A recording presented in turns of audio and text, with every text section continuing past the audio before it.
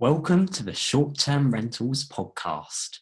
Here we share all of the latest news, opinion, and intelligence from across the burgeoning short term vacation rental space, along with thought provoking interviews with industry leaders.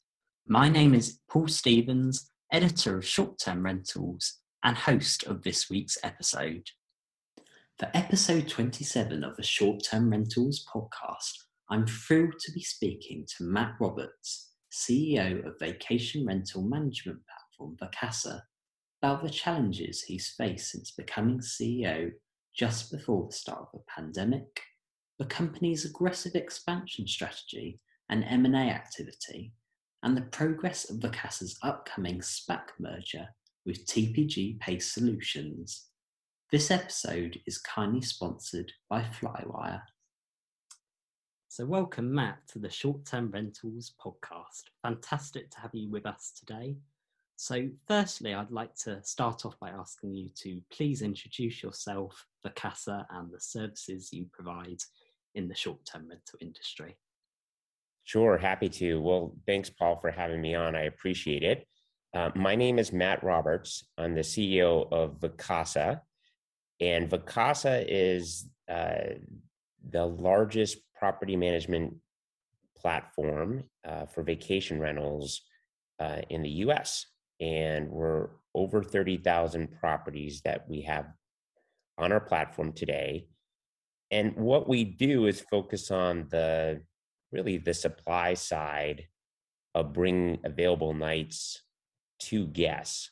So we perform the services necessary for homeowners that have a second home to decide to start to rent out that home and generate income from that asset.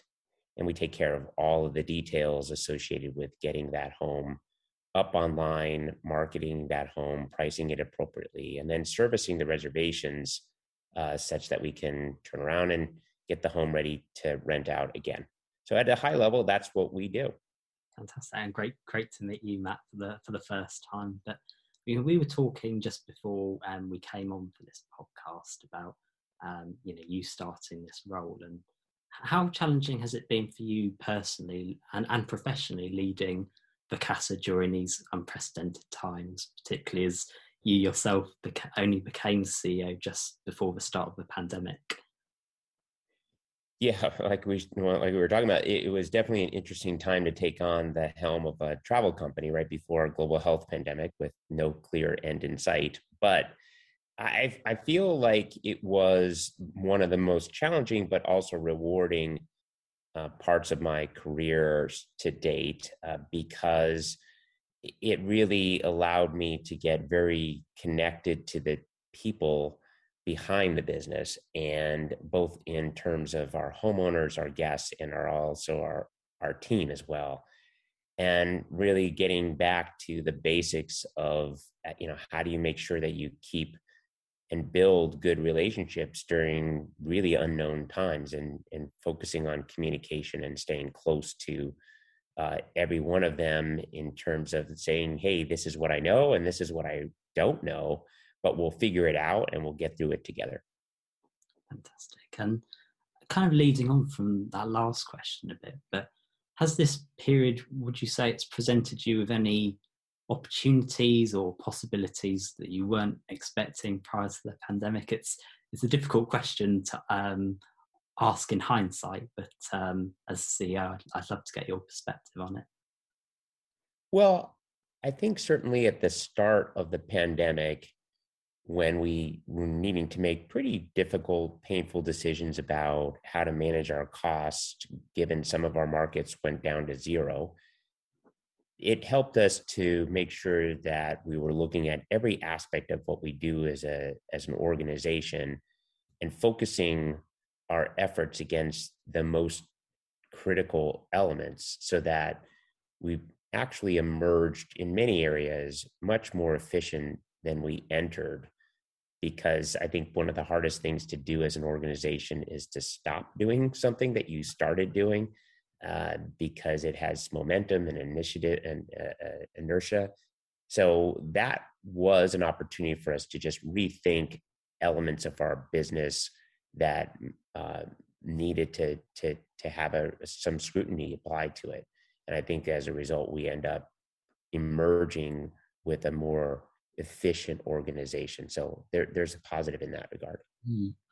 And you yourself at Vacasa, you've been, I think it's fair to say, you've been pursuing this quite aggressive expansion strategy recently, including acquiring, of course, Turnkey Vacation Rentals, Maya Vacation Rentals, and Seabreeze Vacation Rentals. So could you tell us maybe what your reasons for these purchases were? Sure. Well, one thing that might help is just to step back and talk about how we grow the business in general, which is we have two main approaches to growing the business. One is just normal prospecting of looking for homeowners that could benefit from our service, and then selling the relationship with the local sales team. We call that our individual approach, adding basically one homeowner relationship at a time. The other way that we add homes to our portfolio, or to our platform, is through our portfolio approach. And what that is we stay close to and build relationships with other property managers that are at a smaller scale and could benefit from both themselves and also the homeowners from joining the Vacasa platform because of the predominantly the revenue enhancement opportunity that we can offer for homeowners.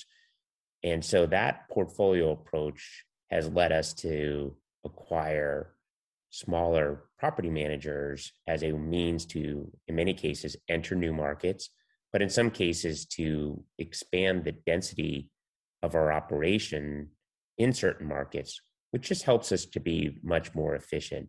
If you think about it, it's much easier and more cost effective to service 10 homes on one block versus 10 homes, miles apart. Mm-hmm.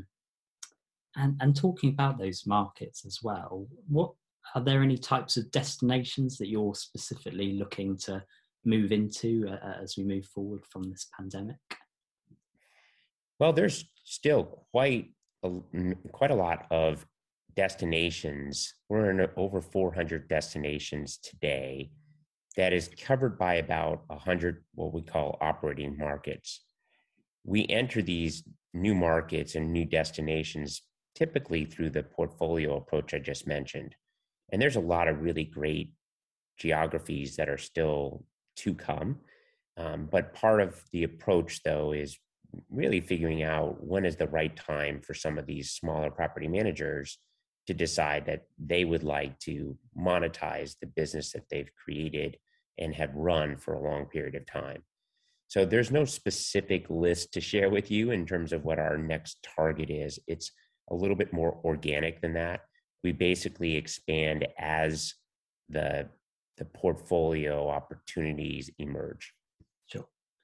And again, leading on from that, Vacasa recently launched its 2021 top 25 best places to buy a vacation home report. And I know it's quite an annual report that we cover quite regularly on short-term rentals. So what do you think should be some of the key takeaways for buyers to take from this report?